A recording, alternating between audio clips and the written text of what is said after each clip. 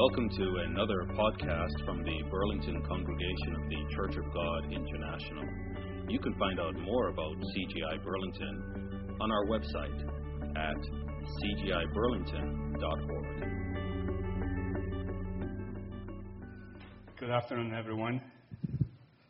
So nice to be here, and especially I want to thank the young ladies. They did such a wonderful job today with their song.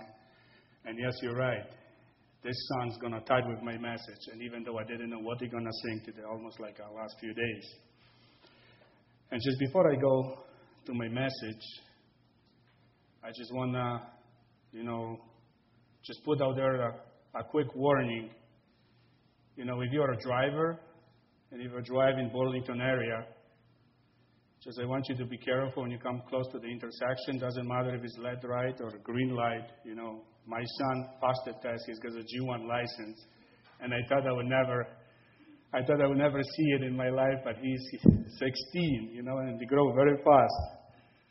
No, I'm just kidding. He's a wonderful driver so far. So, brethren, the high cost of discipleship. I want you to open your Bible today.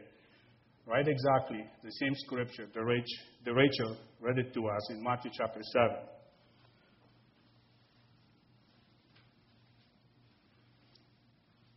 Matthew chapter 7, and in verse 13.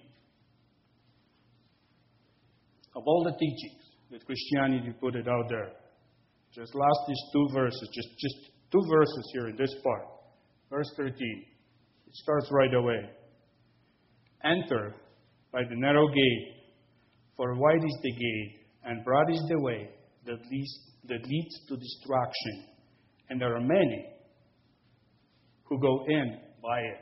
There are many who go by this way. Because narrow is the gate and difficult is the way which leads to life, and there are few. There are only few who find it. If you're the one, well, you might think that you find this narrow way, this narrow road. Why? Why would you pick and choose this narrow road? When you read just two verses, this passage like that, what is the first thing that comes into your mind when you read verses like that? As a human being, our tendency, in this natural world, as a natural human being, the tendency is not to look for trouble. Not to look for difficulties, not to look for hardship. We always look for easy way out. That's who we are. We don't like complications. We don't like confusion. We like the easy way out. And especially for all of us, living in this such a blessed country as Canada. What do we have to worry living here in Canada? We don't have to worry what are we going to eat when you get home, or what we're going to dress tomorrow, or how we're going to pay our bills, or if we're going to have hydro or not, or if we're going to have running water or not. That just basically is not our problem. It's not on our priority list. We just take it for granted. What we worry about living in this country most of the time is what kind of car I'm going to buy, how expensive or how low it's going to be. Where should I plan my next vacation? Where should I go? If I go to the feast, how many stars is on the hotel? 4, 5, 3, or 3 might be too low for me. Maybe on something with 4 and 5. What do we worry here, living in this country? How much money I save for my retirement? I hope that I'm going to live forever. Hopefully I live till 90. No sicknesses, no problems along the way, and I have enough money so I can travel everywhere I want to. I can do whatever I want to. That's what generally we worry, just living in Canada. We are so blessed, sometimes we don't even realize. So, brethren, when you look at Christianity teaching in many churches, even in ours, and you see for over the last decades how churches try to change the approach, how they sell the gospel, so to speak, or changing the marketing tools. If you go and listen to any preacher now, following Christ would sound very easy. Just give up your heart to Christ, and that's it. People don't want to listen about the hard, difficult, narrow road. Christ must be easy and definitely must be fun, because if it's not fun, I don't want to have any part in it. Fun must be fun. Whatever I do must be fun, okay? And must be comfortable. And Christianity must be something that I pick and choose whenever I want to do or whatever I want to do. What's the result of this teaching now? You can look like, the church demographics now. The churches are dying. Less and less people come to church. And even try to selling and marketing gospel like that. What do we get when going gets tough at church? What happened when brethren learn along the way? I might be sick. Oh, I lost my job. Or I might have my family difficulties. And then what happened? Most people lose their faith. They said, I thought I'm going to have an easy life. Christ's going to bless me so much, that I'm not going to have to worry about anything. So we forget that in this society, if we put something, if we brand something, we're marketing something, that something is cheap. If something is cheap, we don't put any value to something that is cheap. And that's what people try to push about the gospel. So you see, the road is very narrow, and only few who find it. And just having a wonderful weekend last week, having celebrating the feast of Pentecost, the Holy Week and Sabbath, and the Pentecost on Sunday. I got home and I was thinking, what I'm going to speak of, what I'm going to bring to the brethren. Summer is just around the corner. Nice, happy, beautiful, warm days, lazy days. We'd rather be on the beach. We'd rather be doing something else, having ice cream, than, come to church or maybe be committed in some other way. But I opened to a scripture that actually shook my faith, and I want to share with you. It's not something that I found it first time. Open your Bible to Luke chapter 9.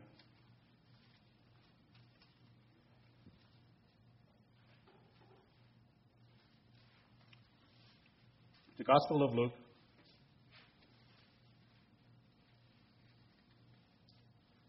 In verse 9.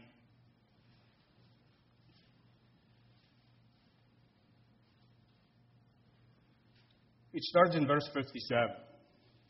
Now it happened, as they journeyed on the road, that someone said to him. So you have to put yourself into this situation, okay?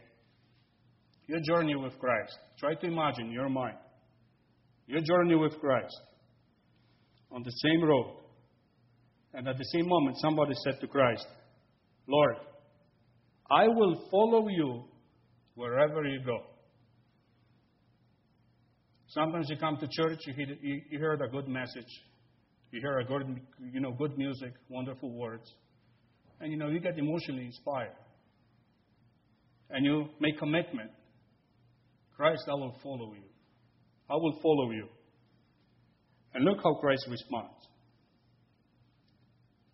In verse 58, and Jesus said to him, he says, foxes have holes and birds of the air have nets, but the Son of Man has nowhere to lay his head.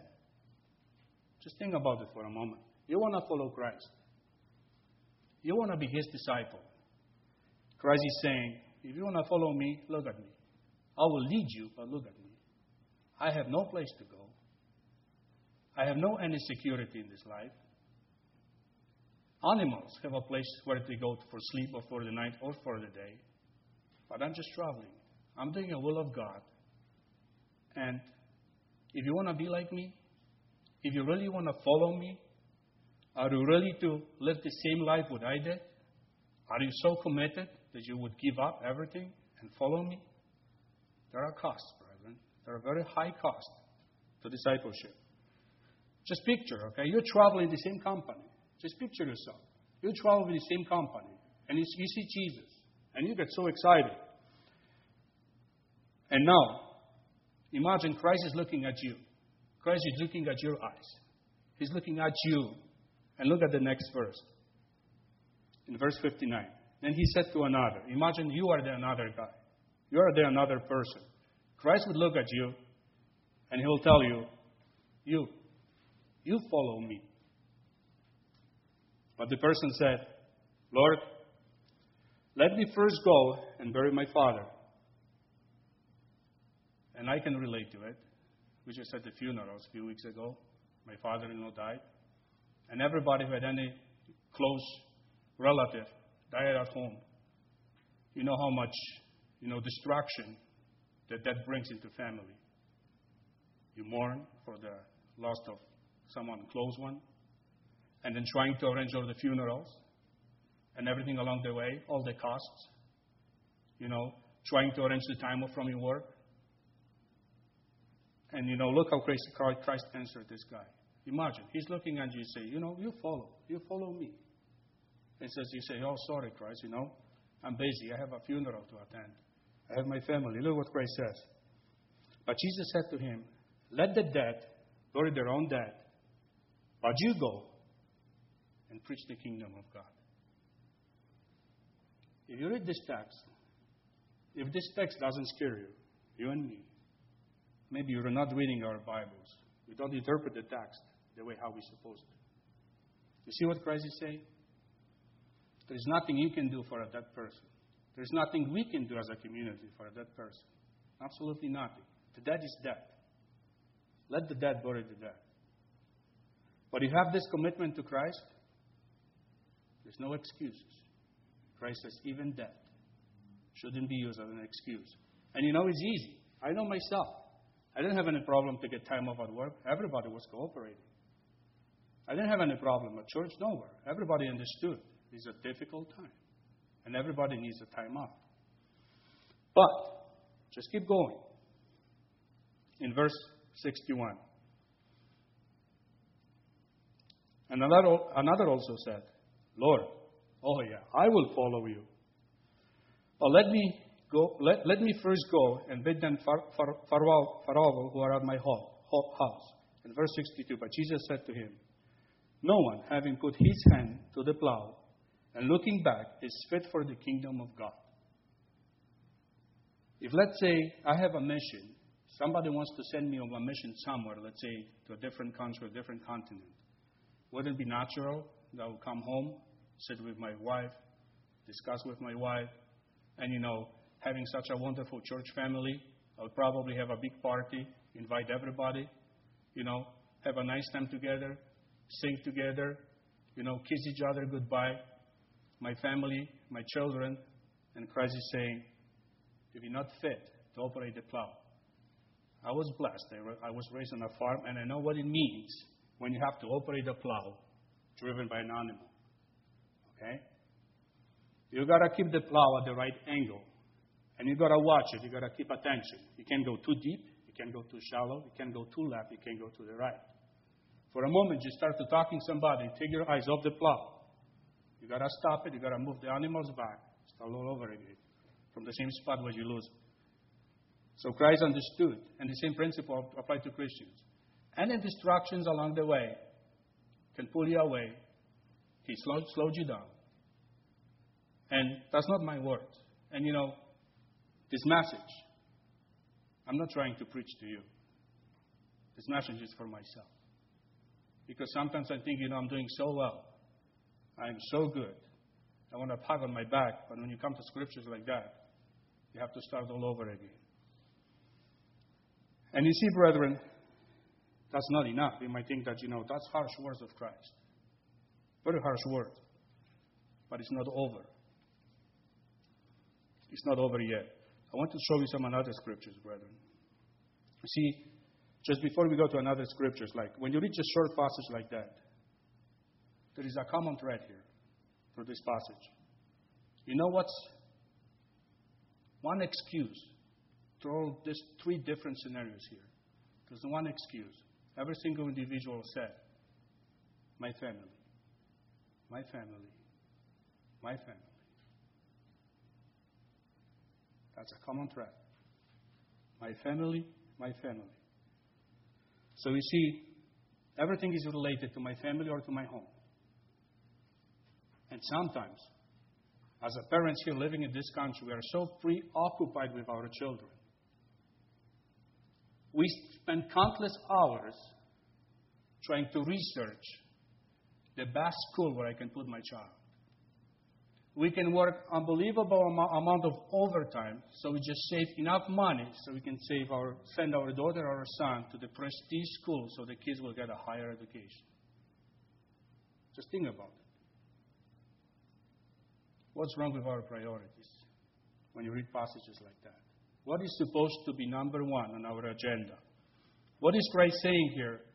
If Christ would come and let's say open your organizer, doesn't matter if it's still on a sheet of paper, the old way or the new way, on a smartphone or a smart device.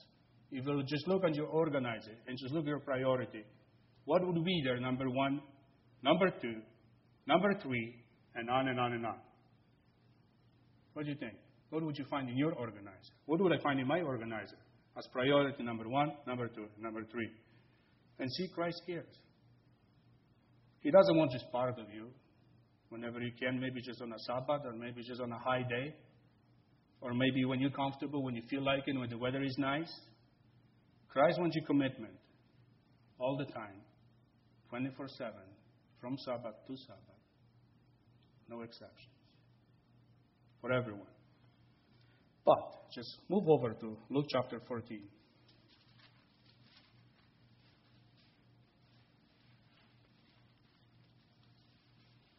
What does it cost to be a disciple of Christ? What does it cost to be a disciple of Christ? Verse 25. Just read verse 25. Just the first one for now. Now a great multitude went with him, and he turned and said to them. Another hard words coming from Christ. But just look at it. Great multitude went after him. If you would put Christ in our society, of let's say some of the preachers or the church leaders, if they were in Christ's shoes living in our society, or even back then, just operating on a human mind, operating on a human perspective, when you have such a following, okay, Christ would say, hey, catch your arms. Let's start the revolution. Let's storm to Jerusalem. And we're going to restore the throne of God right now. And I'll be the king. And most people will be happy. That's what they wanted. They will just say, oh, yeah, let's go. Throw the Romans away from here. Kill them all. And have our own way. Christ didn't do that. He says, no, that's not the way I came here. Okay? What's the other possibility when you have such a great multitude that follow you? Okay? Look at some preachers today in today's society. You know what Christ could do? He would say, you know what? If you want to be healed, just pay me 50 denarii. Or, I don't have to come. I will send you this cloth. It will cost you 30 denarii. I will send it to you. Just have it. And by the way, when they preach after the sermon, I'll pass the play around. So that, peace offering, you can collect your money. So just imagine for a moment. Christ could have retired comfortably just after 2 years of his service. He would find a nice mansion somewhere on the Cyprus, in the middle of the Mediterranean Sea, with a nice climate. Or let's say if we transfer him to today's society, he will have a multiple of jets flying all over the place, collecting the money, healing people, doing all kind of stuff. And he didn't do it. And he was very specific what he wants from his disciples. And just keep reading. Verse 26. If anyone comes to me and does not hate his father, and does not hate his father and mother, wife and children, brothers and sisters, yes, and even his own life also, he cannot be my disciple.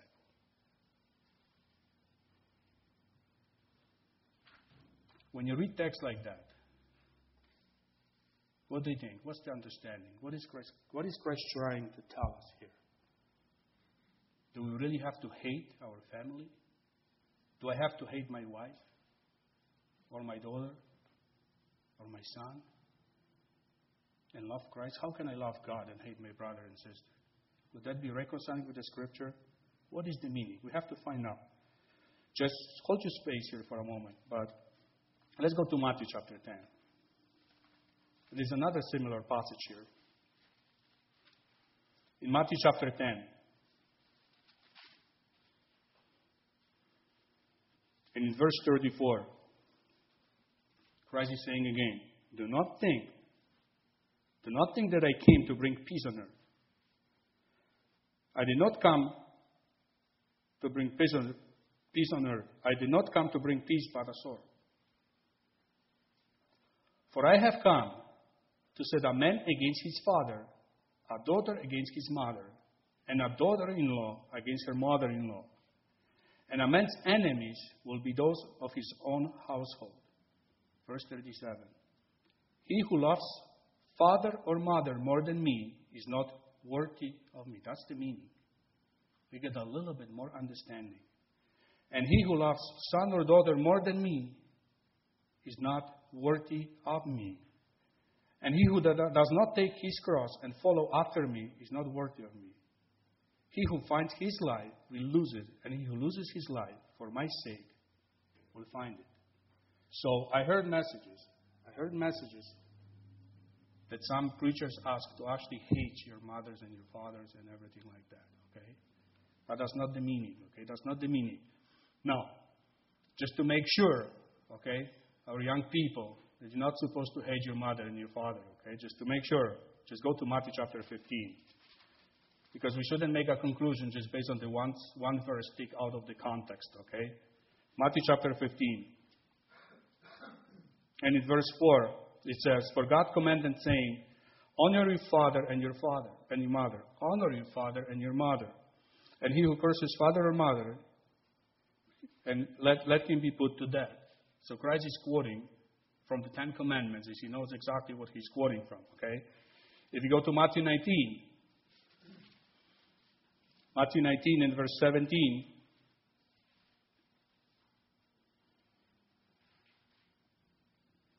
actually started with verse 16. Now behold, one came to him and said, Good teacher, what good thing shall I do that I may have eternal life? So he said to him, Why do you call me good? No one is good but one, that is God. But if you want to enter into life, keep the commandments. And he mentioned some of the commandments. In verse 19, it says the same thing. Christ is saying, Honor your father and your mother, and you shall love your neighbor as yourself. So you're not supposed to hate your father and your mother. And you can also know how Christ so much loved his mother. Even when he was dying on the cross, he said to one of his disciples, to John, he says, You take care of my mother. Because he was going away to his father. But this hate is a very interesting interpretation you will get from many different people. But what Christ was saying here about hating your mother and your father is actually quoting from Micah chapter 7. I'd like you to open to Micah chapter 7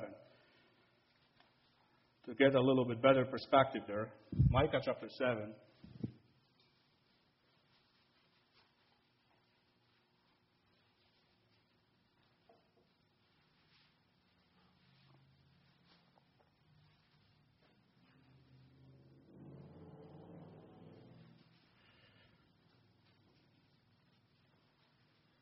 It was a common Jewish understanding at that time, at Christ's time, that huge society disorder will come before the Messiah. Society at large will be a big mess. All the societal structure will fall, just like it happened in the days of Lot, when the Sodom and Gomorrah was destroyed by God. So in Micah chapter 7 and verse 5, actually start a little bit ahead. The day of your watchman and your punishment comes. Just right before the destruction, Micah is writing, okay? And now shall be there perplexity. In verse 5, do not trust in a friend. Do not put your confidence in a companion. Guard the doors of your mouth from her who lies in your bosom. For son dishonor father, daughter rises against her mother, daughter-in-law against her mother-in-law, and man's enemy are men of his own household.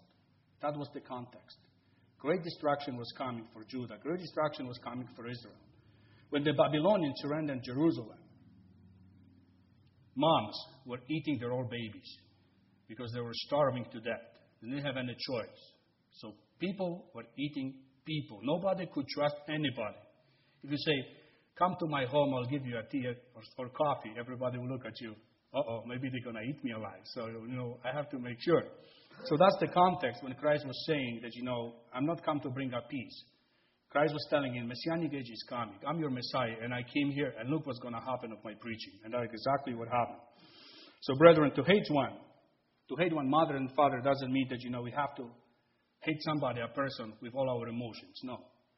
It's different. When the Bible says about hating somebody, it's talking about the preference. It's talking about the preference that God puts on some people.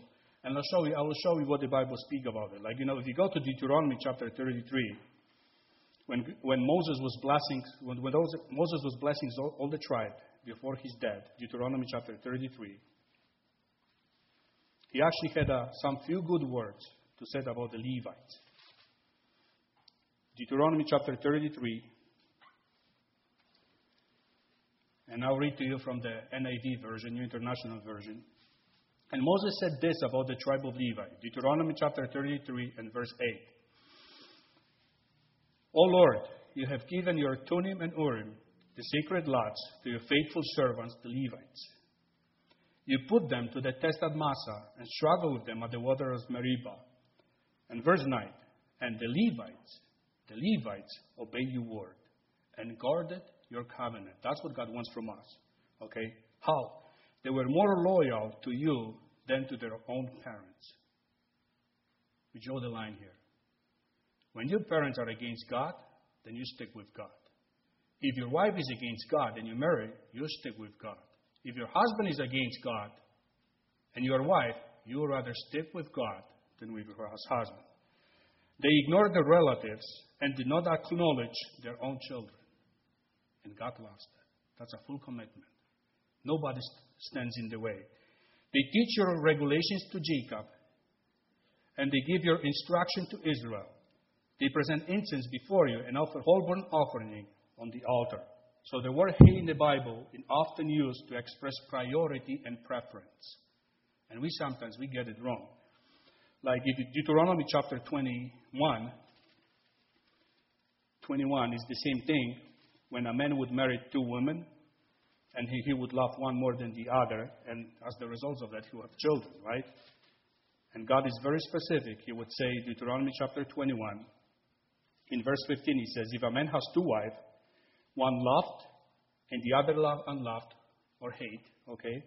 And they have borne him children, both the loved and the unloved. And if the firstborn son is of her who is unloved, or less favor, the second one.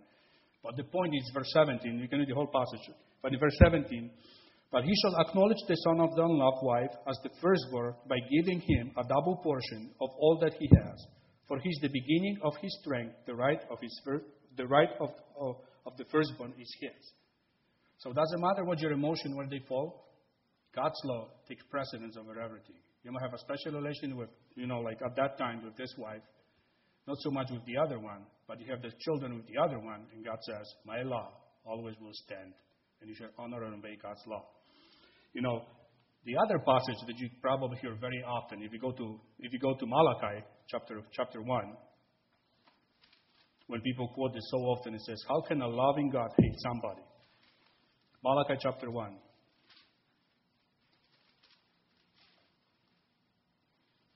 Malachi chapter 1, verse 2. I have loved you, says the Lord. Yet you say, in what way have you loved us? Was not Esau Jacob's brother, says the Lord? Yet Jacob I have loved, but Esau I have hated. It's the same thing. And so people who look at a verse like that, it says, how can God hate somebody? When, we read in John 3:16 that where it says, when God loved so much the world that he gave his only son. How can God love somebody? No, it's just the same thing. God has a preference. Why? Because he was the son of the covenant. The other one just refused it. Even though he had the right to, he refused it. He sold his birthright to his younger brother. So that's why. That's the only thing why. All right. Let's go to Luke chapter 14. Luke chapter 14.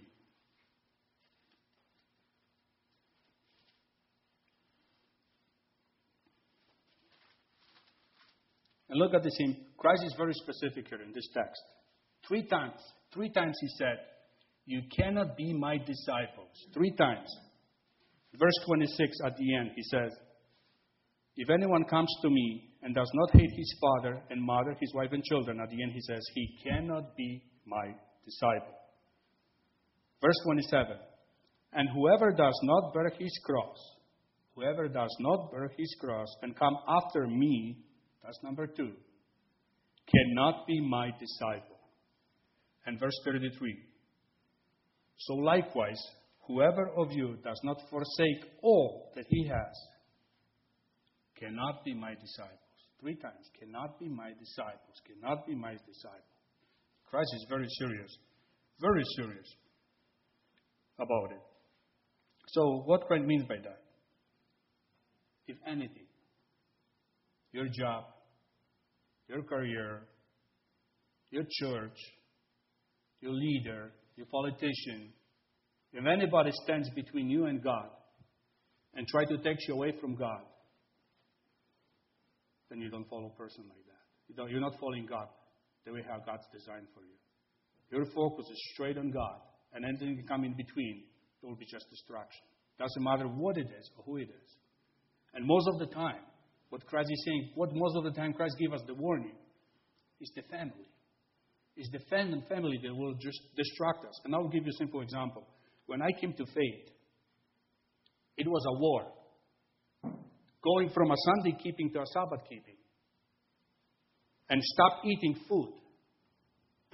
Stop eating food that most people of my culture eat, which is pork. Wherever you go, that's what they would serve. And it just brings confusion to all of them. How can you do such a thing to all of us? Look at your father, look at your grandfather and great-grandfather. They were all following your faith. What's wrong with you? Are you smarter than everybody else? Are you smarter than Pope is? Hard questions. So, I had to fight, not just from my own family, but also from my in-laws.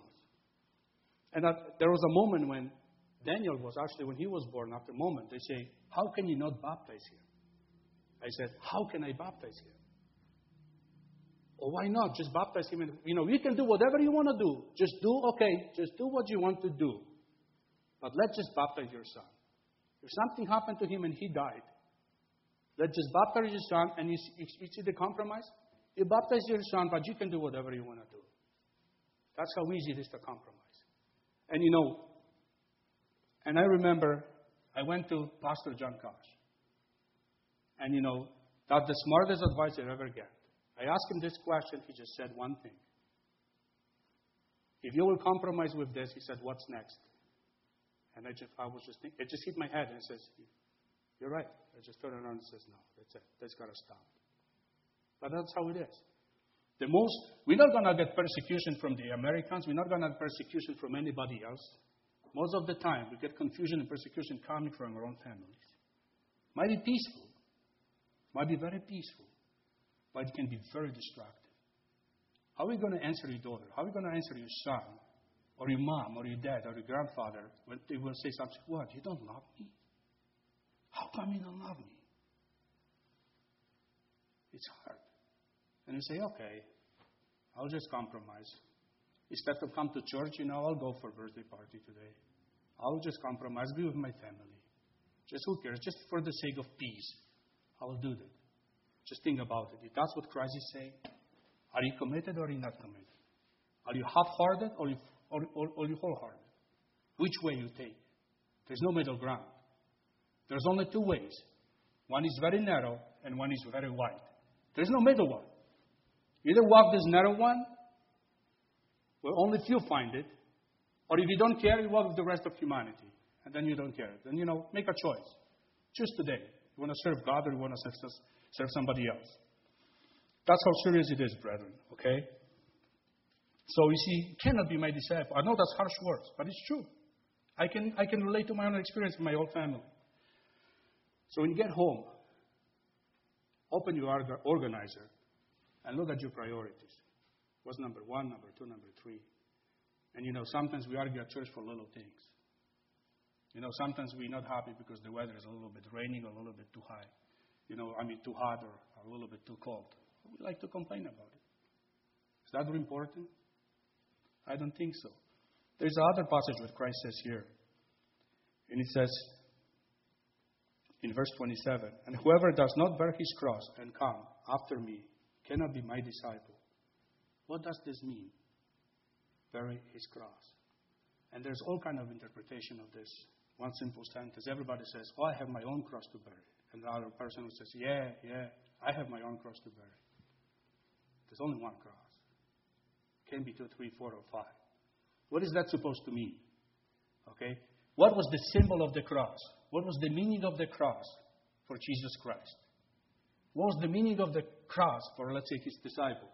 Like you see at the back, at my back, there is a cross. And you know what many people do? They will come to symbols like that. They will bow before that. They will kiss it. They will wear it on their necks, anywhere else. They will put it in their homes, in every single room. Because that's something they cherish. For many, Christian cross means, salvation, atonement, forgiveness. For many Christians, what would be the symbol of cross for the first century Christian? What would be the symbol? One only. A torturous death and suffering. And nothing else. A torturous death and suffering. Christians wouldn't even look at that in the first century because it would symbolize for them suffering of Christ. Now people put crosses all over the place, even on their necks. That's how symbolism can change.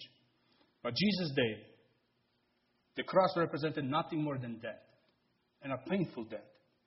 The Roman forced their convicts, the criminals, to carry their own cross on their soldier, on their hands, to carry this to the place of crucifixion. That's what it was. Carry your own cross. What does it mean for you and me? The same thing. Are you willing to carry your own cross? Are you willing? When a situation, let's say, one day would come, are you willing to die for Christ? That's what it means. It's not that, I have a problem with my family. That's my little cross that I have to bury. Okay? Some people say, I have a problem on my work. That's another little cross that I have to bury. No. Are you really want to die for Christ or not? That's it. If the situation is going to come and demand one day, you're going to be like Peter, who will say, speaking from not from the sources, but, from all kind of, crucify me upside down. Because I'm not worthy to be crucified the same way as Christ. Are you really, willing to do that? We're living in a beautiful country, as I said. Our priority is a little bit slightly different than that was Christ's priority. Slightly different. A little bit different. So I don't know. I'm asking you because, I don't know. I think I would die for Christ. Well, let's say if something happened, and somebody come, I will try to execute my daughter or my son or my wife. I don't know. Hopefully I'll say, you know what, I love you more than I do, than all of you. That's easy to say now when, there's no persecution. But if, persecution comes, we'll be able to do that. Hopefully. Maybe not all of us. Maybe some of us. And one day might come. Who knows? You can't tell. So you see, the whole cost of discipleship. The beauty about the Christ gospel, He doesn't just give us a good news on one hand. Christ provides what is going to cost us to accomplish this good news. It doesn't come cheap. It doesn't come freely. Like you hear just, the only thing you have to do is just give up your heart to Christ. And that's it. No. There are high prices that Christians paid over the centuries. Over the centuries, they pay with their lives to preserve what they know, the teachings, the right doctrines, even the word that we read today. They're so freely available. People died just to preserve it. So, brethren, we have to, as a Christian, we have to plan. We have to count our costs. We have to be aware. We live in a society right now that even though we are so blessed, I'm talking, materially so blessed, financially so blessed, and on the other hand, no other nations in the entire world are so in debt to the Western countries. Just think about it. That's a paradox. 60% of Canadian population, 60% of Canadian population live paycheck from paycheck. So if people lose their job for a week or two, they'll have a financial difficulties. We live in the most blessed country in the entire world, and 60% of the population is going to have now and pay later. I want to have it now and pay later. When you look at church organizations, how the income is dwindling over the years. If you go to Christians' home and look at their priority, where do they put their money first? Where do they put their money first? What's the most important thing? My mortgage, my car, my new kitchen, and on and on and on. And then by the end will be offering or something else. I'm preaching to myself. Just don't get offended, okay? That's just the message to myself. If you can learn something along the way, that's great. How often we should count the costs? How often? Some people would say, like I remember during my Baptist counseling, I was asked if I have counted the costs. And I thought I did at that time. But what I knew back then, it was just a little what I know right now. Could I properly count the cost back then? I don't know. I don't think so. But if you go to verse 28, Luke 14 and verse 28.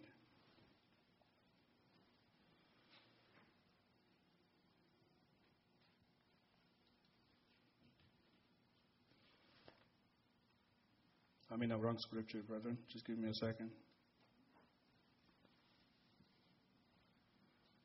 They'll come to this a little bit later. But counting the cost, just think for a moment. If, let's say, you decided to renovate your kitchen, Ladies, you love to renovate your kitchen, right? So let's say you want to renovate your kitchen. You count the costs. You know how much it's going to take to remove everything from the kitchen. From the floor to all the cabinets to everything. You know the price tag. And you know how you want to replace it. And just imagine one day you go to any of the stores and you see a beautiful golden countertop. And you see, oh, I just love this thing. And you will spend all your money, even go into the debt, just to have this countertop. And you bring it home, and you install it, and it looks good 1 hour, and the second hour, and the next day you get up and thinking like, oh, when I'm going to put all my dishes? I don't have any of the cabinets. I throw my old oven. I don't even have a new one. But I have a beautiful countertop, right? Wouldn't it be great? Wouldn't it be wonderful? So we see, Christians, we should be learned from the early ages, from the early age, how to plan, how to be organized, how to count the cost along the way. Nothing comes freely. Nothing is cheap. Salvation is not cheap. And if you go look here in 14, and hopefully I'm going to find, in verse 28. Now Christ is talking here about the man who wants to build a tower. And he says in verse 28, for which of you, intending to build a tower, does not sit down first and count the cost, whether he has enough to finish it? So, what is Christ saying? There is not a big problem when you start to building something, you don't finish a structure of a building. That's not a problem. What he's talking about, if you start something spiritually, when you start something spiritually and you don't finish it, you ruin your life because you didn't count the cost properly. Unfinished life, ruined life, is way worse than unfinished building structure. But there is a simple lesson, okay? If we are not good planning for our physical life, most of the time we'll be not good planning our spiritual life. From the physical thing, we can learn a lot about our spiritual thing, our spiritual life. So now let's go to Luke 14 and verse 33. Christ summarized this stuff. You can read the whole passage here, but he summarized in verse 33. He says, so likewise, whoever of you does not forsake all that he has cannot be my disciple. He cannot be my disciple. So there is a priority. There is a high cost. And but with the high cost come a great rewards. High cost come a great rewards.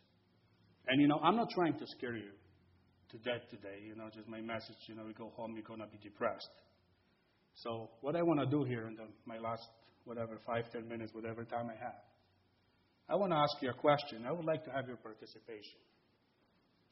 Just think for a moment and just answer if you would like to share with all of us here. What cost have you paid since following Christ? Just think about it. If you don't mind to share it, please.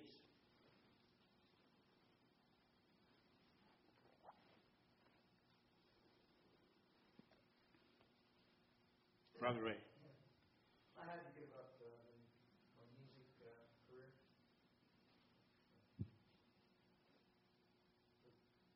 Playing in bands. On the weekends. Weekend, I had to give that up. And he's very good at music. He could be who knows who now.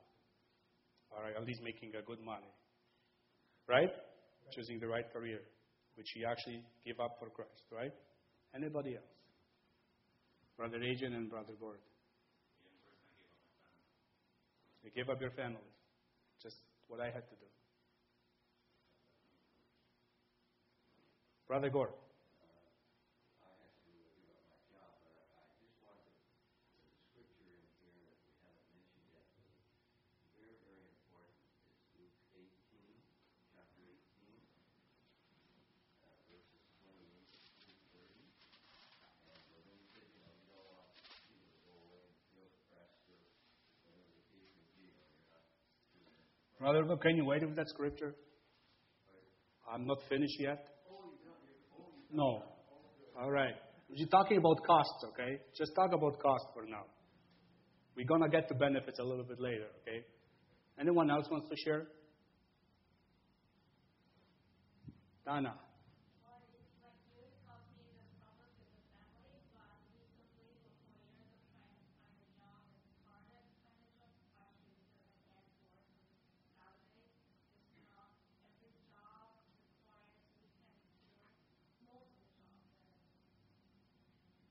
There you go.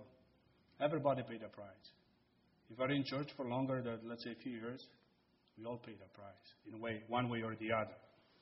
Let me ask you the other question. What have you gained in Christ? What have you gained in Christ? Just think about it. Think for a second. Brother Agent.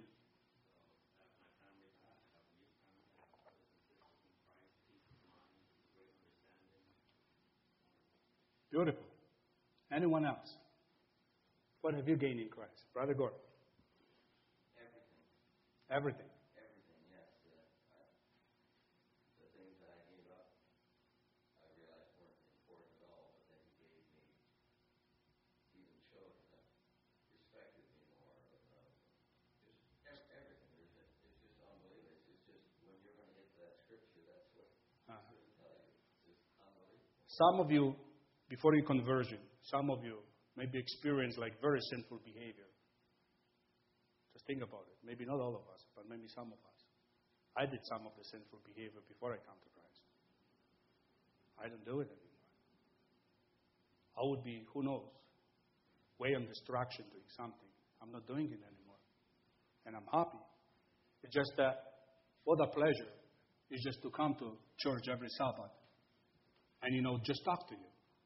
You're like my new family, like my new brothers and sisters, and we have something common that we can relate to one another.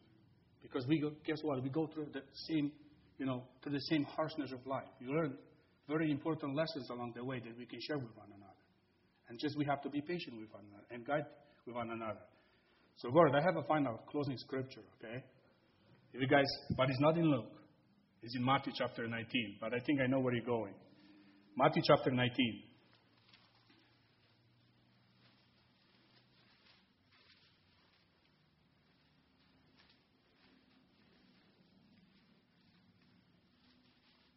Matthew chapter 19. And in verse 27. Matthew 19, verse 27. Then Peter answered and said to him, "See, we have left all and follow you. Therefore, what shall we have?" And that's true. When Peter and Andrew and John, Christ was walked by, he walked by and just said, "You just follow me. I'll make you fisher of men." They never asked questions. They just left everything, their boats, their nets, and everything, their own business. They just left it away just like that, and they follow Christ. No question asked. Don't give me a day or week or month or two. I will save everything that I have and I'll come and follow you, okay? No. They follow Christ right away on the spot. So they answer Christ a question. And look how Christ answered it. So Jesus said to them, "Assuredly I say to you, that in the regeneration, not when one day I'll go to heaven, but in regeneration, when, in the next resurrection, when the Son of Man sits on the throne of His glory, you who have followed me will also sit on the 12th throne, judging the 12 tribes of Israel. What an honor. What a blessing. What was their cost to following Christ? Everything. What did they gain by following Christ? Everything. Even more than everything, okay? But you will say, they were disciples of Christ, okay? What about you and me? Our regular people, our regular folks. What about us? Keep reading. Verse 29. And everyone, not just some, everyone who has left houses, or brothers, or sisters, or fathers, or mothers, or wife, or children, or lands, for my name's sake, what they shall receive? Shall receive 100-fold. But that's not important. What's next? What's the most important thing? And do what? And inherit eternal life. What can be more important than that? Than have eternal life with Jesus Christ and our Father forever and ever. What can be more important? What costs can be higher than that? I don't think there is any. So, brethren, I'm not trying to scare you today. I'm not trying to scare myself, but I did get a little bit scared. After all this beautiful weekend that we have last week. But what I want you to do, brethren, when you get home tonight or tomorrow, sometimes when you get in little arguments with our spouses or children or anybody, or even at church, think, what's my number one priority? What's my number two priority? What's my number three priority?